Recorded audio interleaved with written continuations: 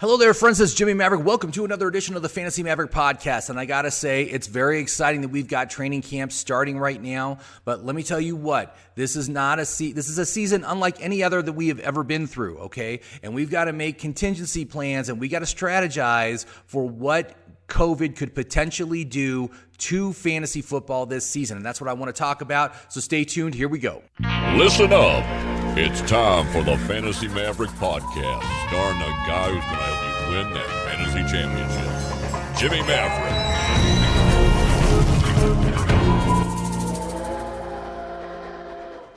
Hello there, friends. It's Jimmy Maverick. Welcome to another edition of the Fantasy Maverick podcast, coming at you from Santa Fe, New Mexico. And I just wanted to thank you very much for watching my video today. Please like and subscribe down below. And if you want to, please leave a comment as well. Love to hear from you. Love to hear your questions.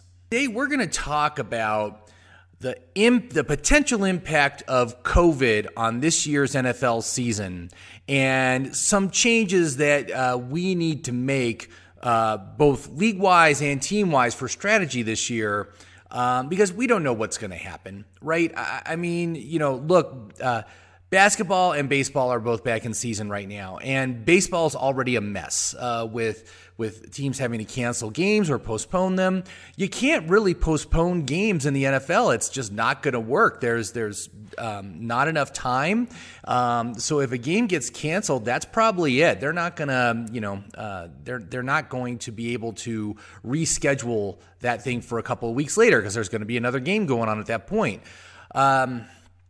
So anyway, we just need to talk about this. I got three things to talk to you about when it comes to what you need to be talking to your to the league manager about, and also what you need to be doing and you need to be looking at for this fantasy season.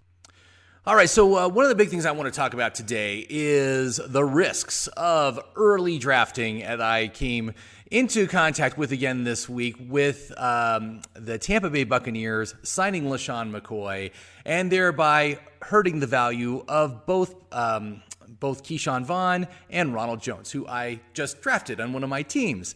And I got to tell you, man, we're not done. Okay, I'm going to tell you that right now.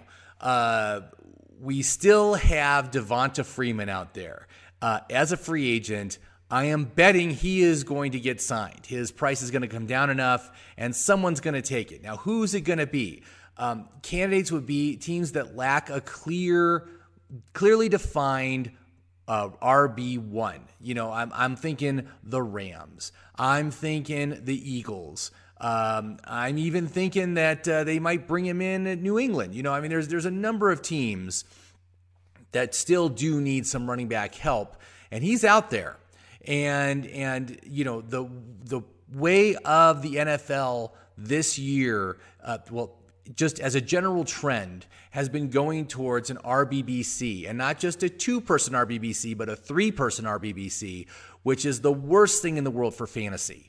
It's just going to make our lives that much more difficult, and it's part of the risk of drafting early. And that's why I always like to set my drafts as close to the start of the season as possible to prevent those last-second surprises from happening.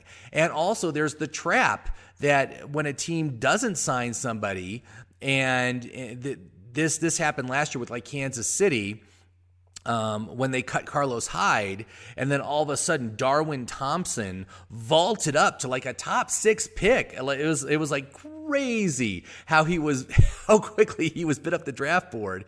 And then, they signed LeSean McCoy, and, Darwin Thompson just fell back into oblivion again. But in the meantime, all those people that had drafts during that 2 or 3 day period that spent those early draft picks on Darwin Thompson, they were screwed out of a pick, essentially, is what it comes down to. So you just have to be careful. It's gonna happen, and I was very, very big every day. I was more for Ronald Jones than I was the day before. I was just getting more excited about him. The news was great that was coming out about him and stuff. And now LeSean McCoy comes in. And even though LeSean McCoy is a post-peak running back, probably will not even see 100 carries this year, it still is going to damage the usage of both Ronald Jones and Keyshawn Vaughn, and thereby push them farther down the draft board. Now, As far as how much, not quite sure as of yet. But like I said, I think 100 targets. I think LeSean McCoy taking 100 targets out of why do I keep saying targets? 100 carries out of this backfield, maybe about 30 targets or so is probably what we can expect. So LeSean McCoy is not a fantasy asset. You don't need to worry about drafting him. But, Ronald Jones, right now he's like a 6th, 7th round player. But if he falls to the 8th or 9th round, he still might be a good choice. So we'll see what happens with that. He still looks good on my app for value. Because I got him ranked at about 70th overall for value. But, again, it's just part of the risk of playing fantasy football and drafting early. I finished my first draft of the season, and this is for the Instagram Breakout League that I'm a part of. And I got to tell you, I'm very happy with this team. This is a PPR league. And so I went very heavy on PPR running backs. And I think I've got a very, very solid team. This is the one where I had the first pick, and then I traded away my number 1 pick and moved back to the 9th position, and then got a bunch of bonus picks. So my whole draft was done at round 12, which is amazing. That was great. And although looking back at it, there's a couple things I should have done differently, I'm still very happy with this team. So here's what I got. I did the optimal allocation strategy. So this is a league. It's a normal setup, but 2 flex spots, tight end, wide receiver, running back flex spots. And so according to optimal allocation, I got myself 5 wide receivers. So because we have 2 wide receiver slots, 2 flex slots plus 1, that's 5. I only got 1 tight end, 1 quarterback, and 1 defense. There's no kicker in this league. And so here's what I ended up with. So my quarterback, Patrick Mahomes, right? Very happy with that. That's like my favorite pick. Normally I would never have taken Patrick Mahomes in this kind of a league because I always wait till as late as I can to take my quarterback. But in this case, I had the extra pick at the second, third turn, and so I used that extra pick to take Mahomes. So that was great. My tight end is Zach Ertz, who is the highest volume tight end in the league. Again, PPR league. He's very valuable because he gets so many targets. He was my bonus pick on the 4 or 5 turn. So I had a bonus pick there as well, so I took him. My defense is Buffalo, which has a great early season schedule. So they should be good for at least the first 4 weeks. I'm going to have to determine if I want to keep them after that point. But the first 4 weeks of matchups is great. Let's see here. So my running backs, I got Drake, Le'Veon Bell, and Kareem Hunt as my top 3. All these guys are projected to get at least 74 targets, which means that when looking at last year's stats, they would be top 6 in the league for running back targets, all 3 of them. Then my other running backs are Ronald Jones, who obviously took a hit this week, Boston Scott, Phillip Lindsay, and Darrell Henderson. All these guys are projected to get at least 44 targets during the upcoming season, which places them basically in the flex level volume for targets. So, I'm very happy that every single one of my running backs is a prolific pass catcher. They should all be quite valuable during this season. My wide receivers, again, very happy with it. I got Robert Woods. I got Cortland Sutton, Jarvis Landry. Those are my top 3. And all those guys are projected to get at least 125 targets, which puts them all solidly in high-end RB2 volume with RB1 upside. I think any one of these guys could end up as an RB1 this season. And then I've got Preston Williams as my high-upside roll-the-dice player. And I got Curtis Samuel. And so, again, these guys all get very good volume. I got 2 guys that do double duty. Both Woods and Samuel also do rushing during the course of the season. So they're both projected to have about 15 carries each, plus an additional touchdown on the ground. So like I said, very happy with this team. Very solid team overall. And I think I'm going to be well suited going into the regular season there. So I want you to notice also that there's no free agents on my team. Nobody that switched teams is on my team. I didn't take any rookies. All the rookies went earlier than what I wanted to take them, so I didn't take any rookies. And I did go big on second-year players. Boston Scott, Darrell Henderson, Preston Williams. Those guys are all second-year players. So again, instead of looking at rookies for upside this year, I'm looking at the second-year players. Those are the ones I'm most interested in. DK Metcalf's one that I really like. I'm liking more and more as time goes on, but that's really who you should be focusing on instead of rookies. If you've got a favorite rookie, go ahead and draft him. But otherwise, I would only take one, and just to limit the risk associated with this. We talked about what John Elway said. And what I've said about the rookie reality check this year. But let's go into, the big issue here, and this is what I want to go into in regards to COVID for this year and just the impact on the practice season and no preseason games and all this. And that is, when it comes to fantasy football, you want continuity this year. Continuity is your friend. You want coaches already established on that team. You want players that have already been in the system with those coaches on that team.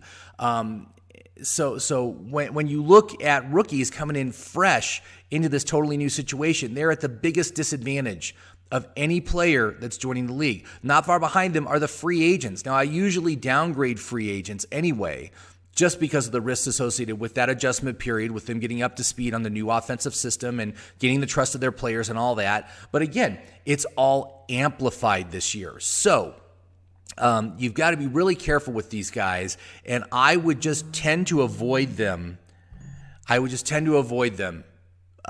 If you can out there. Also, looking at teams that have the same head coach and same offensive coordinator is a very important thing to look at. And so, there are actually quite a few teams that retained both the head coach and the offensive coordinator. Again, that's an advantage to the people that take players off these teams. I'm going to give you the teams right now.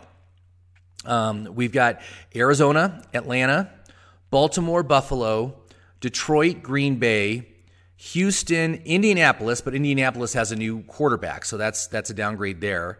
Kansas City. You got the Chargers then, who's either going to have Tyrod Taylor or a rookie as their quarterback, so that's a downgrade there. Las Vegas, Miami, of course, they're breaking in a new quarterback. And let's see here, who else? Minnesota, New England, New Orleans, the Jets, the Eagles, the Steelers, Seattle, San Francisco, Tampa Bay, which of course it now has Tom Brady on there, and then Tennessee. So those are the teams that have the most continuity in the coaching position. And those are the teams you should focus on this year. When you're looking at players, if it's a choice between a player on one of these teams and a player on another team that has a new OC or a new head coach, boy, I'll tell you what, I'm going to be looking at these teams that have not had any changes in their coaching staff, for the offensive coordinator and head coach. The other thing I think you should do, and if you are a fantasy manager, and you should do this. If you're not the fantasy manager for your league, you should talk to the manager and the commissioner, and just say, hey, look, I think we need to expand the bench slots to 10, right? What's going to happen if there's a COVID outbreak in Carolina, right? What's going to happen, and you're sitting there, you've got one or two players on that team, on your fantasy team. You need extra bench slots this year to account for this, because not only would Carolina get canceled, but also the team that they're playing against would get canceled too. And we're talking, look at the problems baseball has had. The size of the teams in baseball is much smaller than the size of the teams for football. So there's more people, there's more chances for a COVID situation to spread quickly, and then that team can't play for 2 weeks, right? What's going to happen then? So to help protect against that in this year's fantasy football, take those bench slots, expand them to 10. Give people 10 spots that they will have the enough space to move these star players off their roster and then have enough people in reserve to, replace that. And it's just going to help the league run quickly. I mean, I just can't, if you've got like 3 players which suddenly are not available because of COVID, that's half your bench right now for most leagues, and chances are you don't have the space without having to just gut things off your league. So expanding to 10 just gives you more flexibility and more ability to weather these storms. All right, so the final thing is that you need to have a plan if the season is suspended or canceled for your fantasy league, okay? So, what's going to happen if that happens? What if they get 8 weeks in and there's like 7 teams are out because of COVID and they just decided, we can't continue the league as is. So what's going to happen in your fantasy league if that happens? Well, you need to have a plan for that, and you need to let all the players in your league know what the plan is. I mean, are you just going to pay out the dues to whoever is first and second place at the time of the suspension or the cancellation of the season? Are you going to just roll that into the next year? Are you going to roll those dues into the next season? There's all sorts of things to consider here. There's so many things that can go wrong. It's just so tenuous right now. You got to be prepared. You got to have plan B in effect.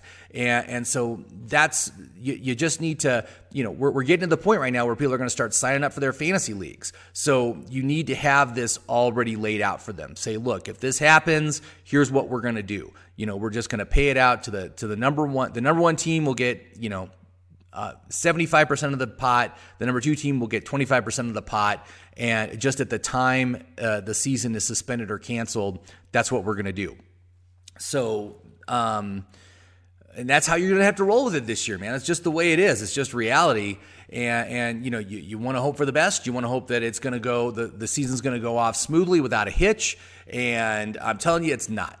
So there's going to be stuff happening, and we're going to have to deal with it. So we're going to have to deal with it for fantasy too. So again, in summary, you want continuity in your players and your coaches for your fantasy team. You want to expand the bench slots on fantasy teams this year to allow for extra space just in case teams have to forfeit if there's a COVID outbreak or whatever, or games get canceled. And then you need to have a plan for what happens if the season is suspended or canceled for fantasy. How are you going to pay out? Are you going to roll it over to the next season? What's going to happen with all that? So that is my podcast for today. So thank you very much for watching, and I hope this thing has helped. But we are going to go and we're just going full on into this, man. We're gonna be talking more about players and talking about their prospects. And like I said, if you've got any questions about players or teams or whatever, please drop me a message below, and I'll be happy to talk to you about it. And thank you very much for watching, everybody. Have yourself a great weekend, and we will talk again on Wednesday.